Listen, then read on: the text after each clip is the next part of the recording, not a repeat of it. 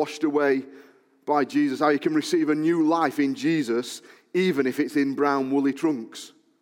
And so that image of the brown woolly trunks were burned on my mind, but the gospel were preached. It was a lovely service. But have you ever been to a service that's so bad that you come away thinking that service actually did more harm than good? That meeting was toxic. Well, that's Paul's assessment of the gathered worship services at Corinth. Look how he opens his letter in this section of his letter in verse 17. He says, "In giving these instructions, I do not praise you, since you come together not for the better, but for the worse." Paul's saying, wow, your services are doing more harm than good. He said, I hear that there are divisions among you, and I believe it. The church at Corinth were a divided church. They were divided about who the favourite preacher was. They were divided about sexual ethics. They were divided about marriage. They were divided about the role of men and women. And this is the most serious division of all, because Paul's making the point, if this problem carries on, it's best for the church to close down. What's the problem that Paul's addressing? It's behaviour at the Lord's table. Now, we can call it different things. The Lord's table, the Lord's supper, communion, whatever we call it. This is the greatest symbol of Christian unity that God's given to his church. In chapter 10, Paul makes the point, just like the bread is one bread, we're one body. When we share communion, we're symbolizing our unity with Christ and with each other. Ever so important. And yet in the church at Corinth, the one thing that was supposed to symbolize unity was the one area of church that most clearly displayed disunity and division. It's really serious. And Paul urges them, he says, examine yourselves, examine your practices. Because otherwise, you're better off not having a service. You're better off not meeting. In fact, either implicitly or explicitly, Paul calls for the church at Corinth, and in turn it's us, to take 6 different looks at, especially as they gather for communion, but 6 different looks as they gather for worship. Now, the first one's the longest one, but the first thing it encourages them to do, and I encourage us to do, is look around. We see that verse 17 to 22, look around. The first thing the Corinthian church are told to do as they gather is look around. Do it now. Have a little look around you. Look to the side, look behind you. Look. What do you see? We're different, aren't we? What do you notice? There are different. Externally, there are differences. Some of you have got white skin. Some of you have got dark skin. Some of you are European. Some of you are African. Some of you are Asian. Some of you are young. Some of you are old. Less noticeable, and perhaps in our context, some of you are wealthy. Some of you are doing okay. Some of you will be really struggling. We're diverse, aren't we? We've got diverse needs. We've got diverse problems. We've got diverse blessings and abilities. And yet for all our diversity, as we come together, this table shows us that we're united. Black or white or European or Asian or African or rich or poor or old or young or healthy or on your last legs. This table reminds us Jesus has died to pay for our sins, and in doing so he's made us righteous before God, and we're all equal in the sight of God, and he's united us to God, and he's united us to one another as his body here on earth, the church. The greatest expression of unity we have as Christians is displayed when we share the Lord's Supper. And all that were about to collapse in Corinth.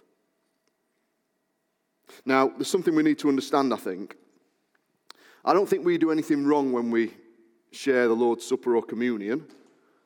But there are things we do we don't need to do. And actually, we do the basics. Every church pretty much does the basics. It's not a telling off. But how the Lord's Supper was shared then versus how it's shared now would have looked a lot different. Almost certainly, when the Lord's Supper was shared, then it was a supper. It wouldn't have been something that was done for 10 minutes before a worship service, or as we're going to do it later, for 10 minutes after a worship service. It was an actual meal. It would have looked more like one of our bring and share meals. They're not just eating bread and drinking wine. But I imagine this, that as they begin the fellowship meal, as they begin the bring and share, that one of the leaders stands up and everyone has some bread, and they break bread and they give thanks to God for Christ's body broken for them. And then they crack on with the meal, and they eat and they chat and they have fellowship, and maybe they pray together. And then at the end of the meal, they've had the soup or they've had the whatever. At the end of the meal, they pass around a cup of wine. And they all drink and they thank Christ for his blood that was shed for them. That's the kind of thing that would have been happening at Corinth. That's the kind of thing, I don't know, I'm pushing the boat maybe. That would be nice for us to do occasionally, wouldn't it? Actually share the Lord's Supper as a meal. And when we see it like that, we can understand what Paul's getting at. Remember, this church had a mega diverse makeup. Outside of Jewish Christianity, remember, this is a Gentile church, this is a non-Jewish in the main church. Outside of Jewish Christianity, working people wouldn't have had the luxury of having a Sabbath. These meals and these worship services that have been either early in the morning, but more probably the meal would have been later in the evening. Those who were wealthy, those who didn't have to work on a Sunday, they would have been able to get there in plenty of time. Those who've been working in the field or those who were converted slaves, they'd have arrived after they finished the duties. The meetings were held in people's homes. There barely any church buildings. Where possible, they'd probably meet in a larger house. Whoever had one of the biggest houses in the church. But even so, there'd be limited space. You'd have the main dining area, and then you'd have like they'd have courtyards outside or whatever. And because the church was so diverse, there'd be huge diversity in who came along, when they arrived, and what they brought. You can imagine, can't you, some of the wealthier people in the church, and they bring along their filet mignon, and they bring some nice cheese and some freshly baked sourdough focaccia bread, and a lovely bottle of Chateau Neuf de Pape. And some of the slaves had come along and they've got a bit of bread with a little bit of jam on it. But we put it all together and we share it. It's a fellowship meal. And the meal was to signify unity. Though we are many, we're one body. But here's what's happening. Verse 20, Paul says, when ye came together in one place, it's not to eat the Lord's Supper. And what does Paul mean? That's exactly what they were doing. They were eating the Lord's Supper. But except Paul saying it's not what you're doing. You might be doing that in name, but that's not what you're doing. This table is anything but a symbol of unity. Verse 19, he says, there are factions amongst you, so that those who are approved will be recognized. There was a hierarchy there. Those who were somebodies got the best places. It reminds me of the parable that Jesus told about scampering for the best seats at the feast. It's something that the Pharisees would have done. What does it say about human nature that within a couple of years of this church being planted, they're already acting like Pharisees? Ever so easy, isn't it, for religion to creep into a church? In the Roman world, when they had parties, they'd sit people and serve food in a way that reflected social order. And that had come into the church. What we're told is that they weren't waiting for one another. Those who got there first were taking the best food and going for it. I remember those slaves who've been working in the field, and they arrive at the last minute and they're probably the hungriest, and all the good food's gone. Verse 21, some are hungry. And in verse 33, Paul has to remind them, wait for one another. Unbelievably, in verse 21, some of them are drunk at the communion table.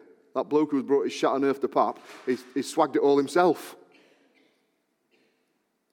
One writer says they've turned the cross of Christ into a food fight. And Paul even has to say to him in verse 22, listen, you've got your own houses to eat and drink in. Paul's not saying you shouldn't be sharing the communion meal, but this communion meal was a simple meal. He's saying, look, if you want a slap-up meal, go to Miller and Carter's. If you want an all-you-can-eat, go to a Toby Carvery. But this is a communion table. This is a Lord's Supper. This is a bring and share. And in verse 22, he says, you are pouring shame on those who have nothing. Imagine that we do have a bring and share. And we're starting them back up. And someone can't really afford to bring much. And they bring a loaf of bread from the whoopsie aisle in Asda. And we snigger at them as we see them put it on the table. And we don't share the Waitrose lasagna we brought. And that person sits in the corner with their piece of bread. We wouldn't countenance that at Holbrooks, would we? I don't think there's many of you that would countenance that. This great meal that was established to display the unity amongst God's people, all one body, it had come as a display of class and division. And Paul says, look around. Look at what you're doing. He's saying what you're doing makes it look like you despise the church of God. And it's sobering, but it's not personal, is it? Because we won't do that. It's sobering. What a terrible thing they did in Corinth, but I'm glad we're not like that. We do not act like that at communion. We don't. And when we have a bring and share, what do? Pensioners first, kids second, rest of us third. If you can reach, give yourself a pat on the back. So how do we bring our divisions into church? Are there people in church that we snigger at? Are there people in church who we see, maybe not food-wise, but don't really have much to offer? Scroungers are here again. Are there people who, because we don't think they've got that much to offer, we don't really make an effort with them? Maybe there's people you've never even had a conversation with because you just can't be bothered. I remember years ago at the beginning of my ministry, it was suggested when we had a visiting speaker that we paid him extra because he was well known. Isn't that the same thing as saying to somebody, have a seat up here and we'll put them on a lower table? I remember 10 years or so ago, we took the youth group. I was pastor, but we took the youth group to a church about half an hour away. We arrived 45 minutes early before the evening was due to start, and everybody needed the toilet. So we piled into the church. Everyone went to the toilet. I was wearing jeans and a hoodie. And the elder of the church who were leading the evening saw us all flooding into the toilets. He was really rude. He told us to get out, go and wait in the minibus. I couldn't believe what he was saying. Now, I'd have put the kids in the minibus and gone and got a McDonald's with him and come home. But me then, I was a bit more timid. And so we went to the meeting. The next time I met the man, I was introduced to him as Pastor Ben. And he was lovely. He wanted to talk about ministry stories. He wanted to share experiences. And through gritted teeth, I did it. As we meet, maybe not as we meet to share the Lord's Supper, but as we meet to share the Lord's Supper, have a look around. Are there divisions between us? Are there things that need to be addressed or rebalanced? Have we got grudges? Do we look down on people? So that's the first look around, but it is the longest look, because that's dealing with the main problem. After we've looked round, we're to look back. Paul actually gets on now to teach him what the Lord's table, that's what the Lord's table isn't about. This is what the Lord's table is about. Look back in remembrance, verse 23 to 25. Do we know when we share the Lord's Supper together what we're remembering when we share it? And we say, yeah, of course we do. The bread represents his body, the wine represents its blood. But it's all familiar, isn't it? Now, I do not think that the Lord's table, communion, the Lord's Supper, I don't think it's just a religious ritual. Of course I don't. But if I'm honest, it does feel like it sometimes, doesn't it? Not because we're making it that way, it's because we do it so often. And Paul says, when we come to share the Lord's table, look back. And he says, look back to the night when Jesus was betrayed. Now, it's unusual that. Why does Paul use the word betrayed? Because if all that Paul's trying to do is provide a date to look back to, it would have been simpler for him to say the night before Jesus was crucified. But he doesn't say the night before Jesus was crucified. He says the night that Jesus was betrayed. And even more than that, we don't pick this up in English, but Paul uses wordplay. In Greek, the word that Paul uses, when Paul says, I have delivered to you, is the same word in Greek as betrayed. So what's Paul saying is this: I'm delivering to you what Jesus did on the night he was delivered. An even better rendering is this: I'm handing over to you what Jesus did when he was handed over for you. And what's Paul getting at is saying this: listen, look back. When you share this supper, look back and remember this. Jesus was served up for you.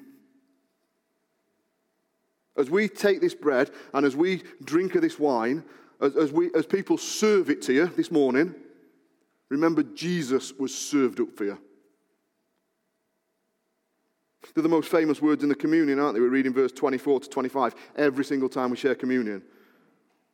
This is his body broken for me. This is blood shed for me. Why was his body broken? Why was his blood shed? Verse 24, verse 25, for you. Jesus was delivered. Jesus was betrayed. Jesus was handed over. Jesus was served up for you. It's personal. It's not a ritual. It's a visual reminder. Every time we come together, when we share the Lord's Supper, it's a visual reminder. Look back and remember it's your sin and my sin that put Jesus on the cross. He was delivered up for your sin. He was served up because of your sin. See, there's no room for pride, is there? There's no room for hierarchy when we understand that the Son of God's hanging on the cross because of my sin. But it is glorious. It's a reminder as well, this table isn't for good people. It's a table for sinners. Repentant sinners, but it's a table for sinners. The offer of this table, by reminding him of his betrayal, Paul's reminded us the offer of this table were made to Judas. Jesus served communion to Judas. Judas took it. Jesus allowed it. That doesn't mean that we should just let unsaved people take communion. We'll see that in a minute. But the Lord's table is a visual reminder that Jesus was delivered for our sins. It's not our sin that stops us taking communion. We look back and see Jesus' death for sinners. And you're a sinner, and I'm a sinner, and he's been delivered up for us. Forget Judas for a minute. This was a table for Peter, because Peter betrayed Jesus. And this was a table for the other 10 who bottled it and legged it, and they betrayed Jesus when he was arrested. And we look back and we see that this table's for sinners. Jesus was delivered up for sinners. In my place, condemned he stood. There's no room for pride, is there, when we think like that? There's no room for me thinking, well, I'm better than Steve, and I'm better than Josh, and I'm better than Paul. We can't be proud, and we can't be pompous, and we can't feel elevated when we look back and this table reminds us of Jesus hanging naked and filthy and bloody on the cross instead of us, because that's what we deserve. But on the flip side, how beautiful is it? I'm a filthy person. My sin comes back to me every day and makes me feel guilty. How can I ever be accepted by a holy and perfect God? Well, we look at this table and it says we can do it because Jesus has been delivered. He's taken my place. And so Paul says when we come to the Lord's table, don't just look around, look back. Look back at what Jesus has done for you. Third look is to look up. Look up in thanks, verse 24 to 25. Every time we see this table set out, we look up and we give thanks. Paul says in verse 24, before Jesus broke the bread, he gave thanks. The word for that is Eucharist. You might have heard that in the Church of England or something like that, the Eucharist. It just means giving thanks to God for his grace. Every single time we gather, communion table or not, but every time we gather, we look up and we say, thank you, God, for serving up Jesus for us. It keeps us humble, it keeps us grateful. Thank you, God. Look round, look back, look up, look forward. Whenever we come to this table, we look forward, verse 26, to Jesus' return. Every time we share the Lord's Supper, we're looking forward to the day that Jesus is coming back. There are churches where only baptized members are allowed to be present in the communion service. I wouldn't divide over that. I wouldn't not go to a church that does that. We're not saying that unbelieving people should take communion, but in this church, we have a communion service that's open. Paul says in verse 26, when we share the Lord's Supper together, we proclaim the Lord's death till he comes. What does Paul mean by that? Firstly, a couple of things. It galvanizes us as Christians because every time we share the Lord's Supper, we remember Jesus is coming back. We won't share communion in heaven. Certainly not in this form. We won't share. I think we'll eat and we'll have suppers. I don't think we'll share communion in heaven because we're told to do this until he comes. We share the Lord's Supper until he comes. Jesus is coming again. Everything's going to be made new. Be comforted. But Paul says, why are we doing this? Paul says it's a proclamation. We proclaim, he says, we proclaim the Lord's death until he comes. It's the same word the New Testament uses for preach. We preach the Lord's death until he comes. When we share communion in 15 minutes, I'm not physically preaching, but the table preaches to us, Jesus is coming back. Whenever we break bread, we preach the gospel. It's a visual reminder. Jesus has died. Jesus is coming. I don't know if you remember. I remember Chris sharing his testimony a couple of years ago. And one of the things that he said convicted him that he needed to be right with God was sitting in the communion service at Holbrooks, and particularly the words that Gary used to say every time before we took communion out, it's only for believers. And as he sat and as he watched, the communion table preached to him. The communion table preached how this is only for people who trust in Jesus, and it convicted him that he wasn't right with Jesus. And as he listened and as he watched, he was reminded every couple of weeks that Jesus was coming back, but not for him. See, this table's a proclamation. Jesus Christ has died for sinners who trust in him, and Jesus Christ is coming back, and we need to be ready. And do you realize that this morning? Are you ready? As you watch this service, are you ready for Jesus coming back? Have you asked him to forgive your sins? As we share communion in a bit, stay in.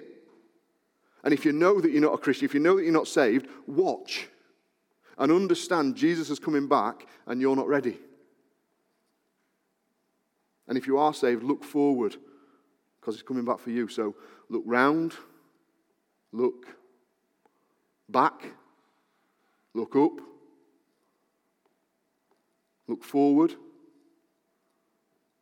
Look inwards, number 5. Look inwards at yourself, verse 27 to 29. These are, I think, the most terrifying words of the communion service for lots of people. Let me read them to you. So then, whoever eats the bread or drinks the cup of the Lord in an unworthy manner will be guilty of sinning against the body and blood of the Lord. Everyone ought to examine themselves before they eat of the bread and drink of the cup.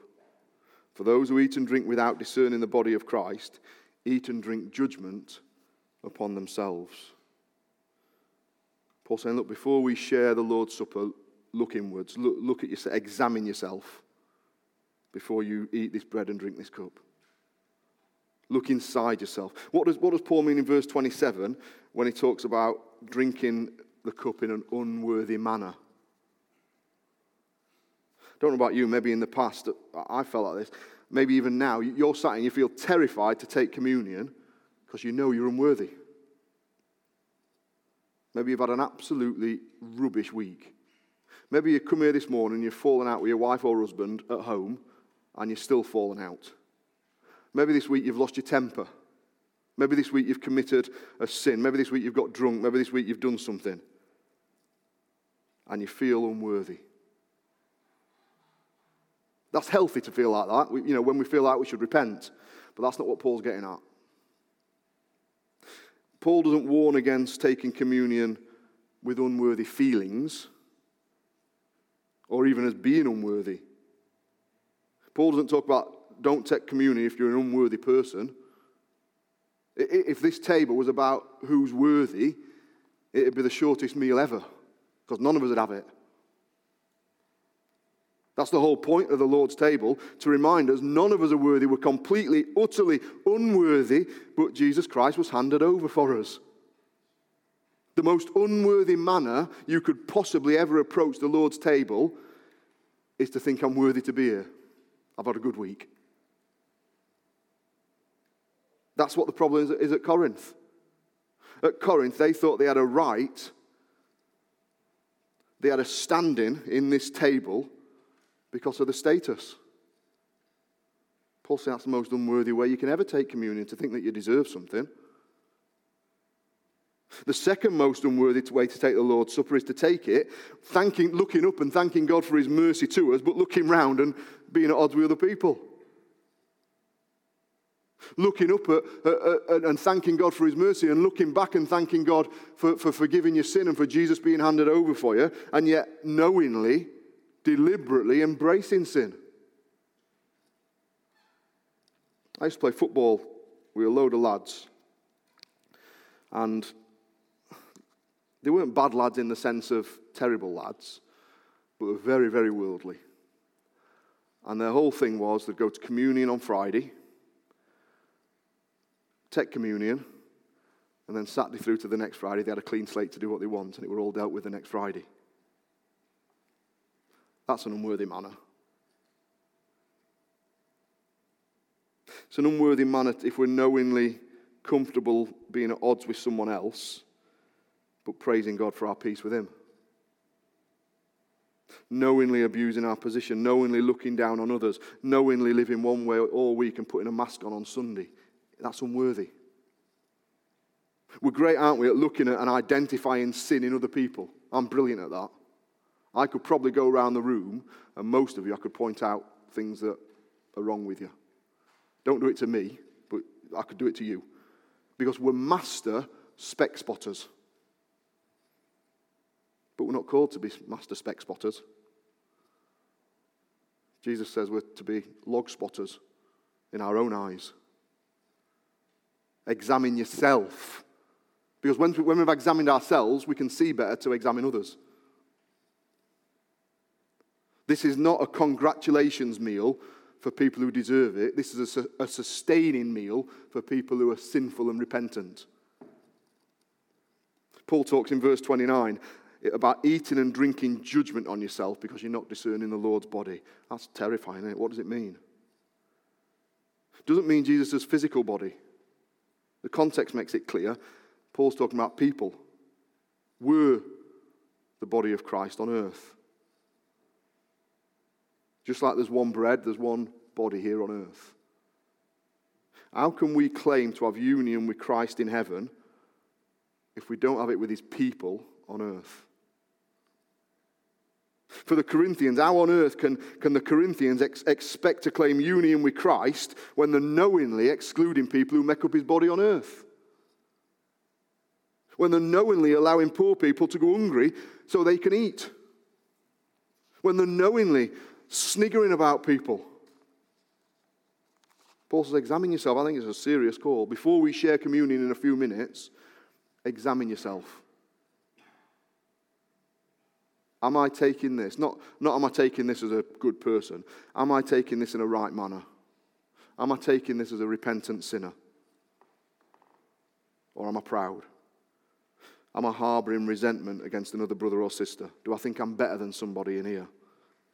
If that's the case, do not take it. I think we pass over that too comfortably. It might be that you get to know some things that are going on in the church, or you get to know some things that have been said to you about somebody else, or things that have been said about you by somebody else. And we look around, we think, how dare they take communion? It's a frightening thing. How dare they be taking communion? But ultimately, we're not called to look at them. We're called to look at ourselves. And God calls them to look at themselves. It's getting harder to remember now, isn't it? Look around. Look back, look up, look forwards, look inwards. Finally, look out. Look out in judgment, verse 29 to 32. Not look out as in look outwards, look out as in beware. I think verse 30 to 32 are two of the most frightening verses in the New Testament. Paul says, for this reason, because you've been treating each other like this, because you've not been treating this Lord's table with respect, because you've been examining other people when you should have been examining yourselves, because of this, lots of you are sick and some of you sleep. Because if you judged yourself, you won't be judged. God's dealing with you because you haven't examined yourself. You think, wow, what is Paul saying? What we're not saying is this. We're not saying that everybody who gets sick because they've committed a specific sin. We're not saying that. But what we are saying is this. One of the ways that God judges and deals with unrepented sin in Christians, when we won't look at ourselves, when we won't examine ourselves, when we won't confess and repent of our sin as Christians, one of the ways that God does that is he makes us poorly. And some Christians he even kills. What? God puts to death Christians? Well, yeah.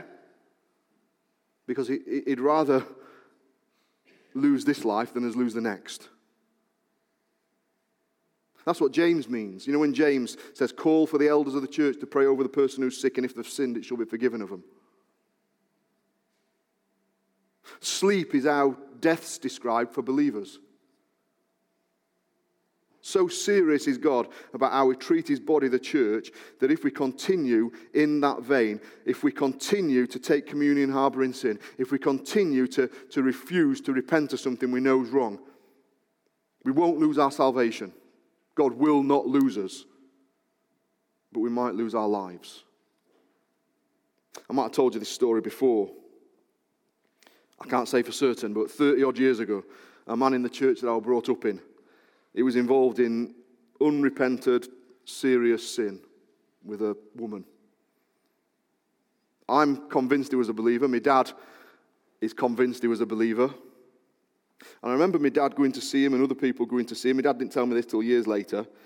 Pleading with him to give up this sin. Pleading with him to repent. But he couldn't let it go. He wouldn't let it go. He was the fittest, strongest bloke in the church by a mile. And within a year, he died as a cripple. I can't say for certain, but that's never left me. I think that's scary. I wonder how many people we have known who've gone to be with the Lord early because God's taken them to avoid greater judgment. Don't start analysing everyone who's died. But it's serious, isn't it? Don Carson tells a story about a pastor who taught him in seminary. And back in the 1930s, this pastor who taught him in seminary, he was a young pastor. It was his first church. And it was a well-established, it was a bit like this. It was a well-established church. It had all the right whatevers. And when he'd been there a short time, he thought, this church is a right mess. It's full of division. It's full of one-upmanship. It's full of pride. It's religious, it's crippling. And there were 200 members in this church, and he said he prayed and he wept every day for 3 months, and he prayed the same prayer, Lord, please clean up this church. Every day he got on his knees, every day he prayed, Lord, please clean up this church. And he prayed it for 3 months solid, Lord, please clean up this church. And that year he did 38 funerals for members. And then the year after he baptized over 100. Because God answered his prayer, he cleaned up the church. Now, I'm not suggesting we should pray that. It's a good prayer, clean up the church. It's a scary one. But as we close, I think we should pray this, and I'll ask you to pray this with me now. Lord, please cause me to look around and think of others. Lord, please help me to look back and remember the awfulness of my sin and how Jesus was handed over for me. Lord, help me to look up and always be thankful that you've saved me. Lord, help me to look forward. Help me to live to proclaim that Jesus is coming back. Lord, help me to look inward and examine my own life and my own motives. Lord, help me to look out. Cause me to watch my life. Cause me to hate sin. Cause me to run from sin. Cause me to repent of sin. And Lord, every time I see this table, cause me to remember these things until you come again. Amen. Well, we are going to share communion in just a couple of minutes. It will be a short service. But as we do that, we remember what Jesus has done for us. We're going to sing as we close, and then we'll probably sing it again at the end of communion. Behold the Lamb who bears our sins away, slain for us, and we remember. Let's stand and sing.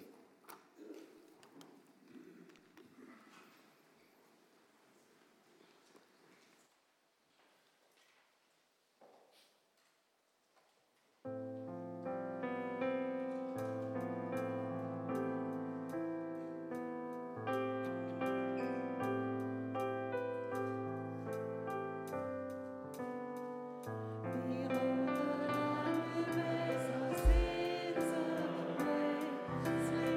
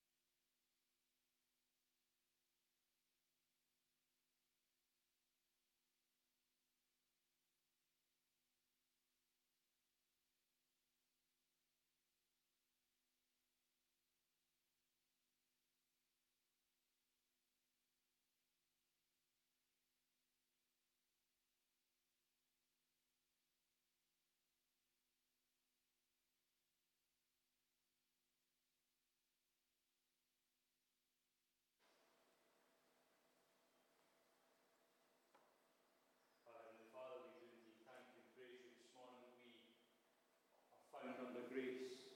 We do not stand on anything other than what the Lord Jesus Christ has accomplished for us. Lord, we are humbled this morning by your word. Lord, as our pastors made clear to us, we are unworthy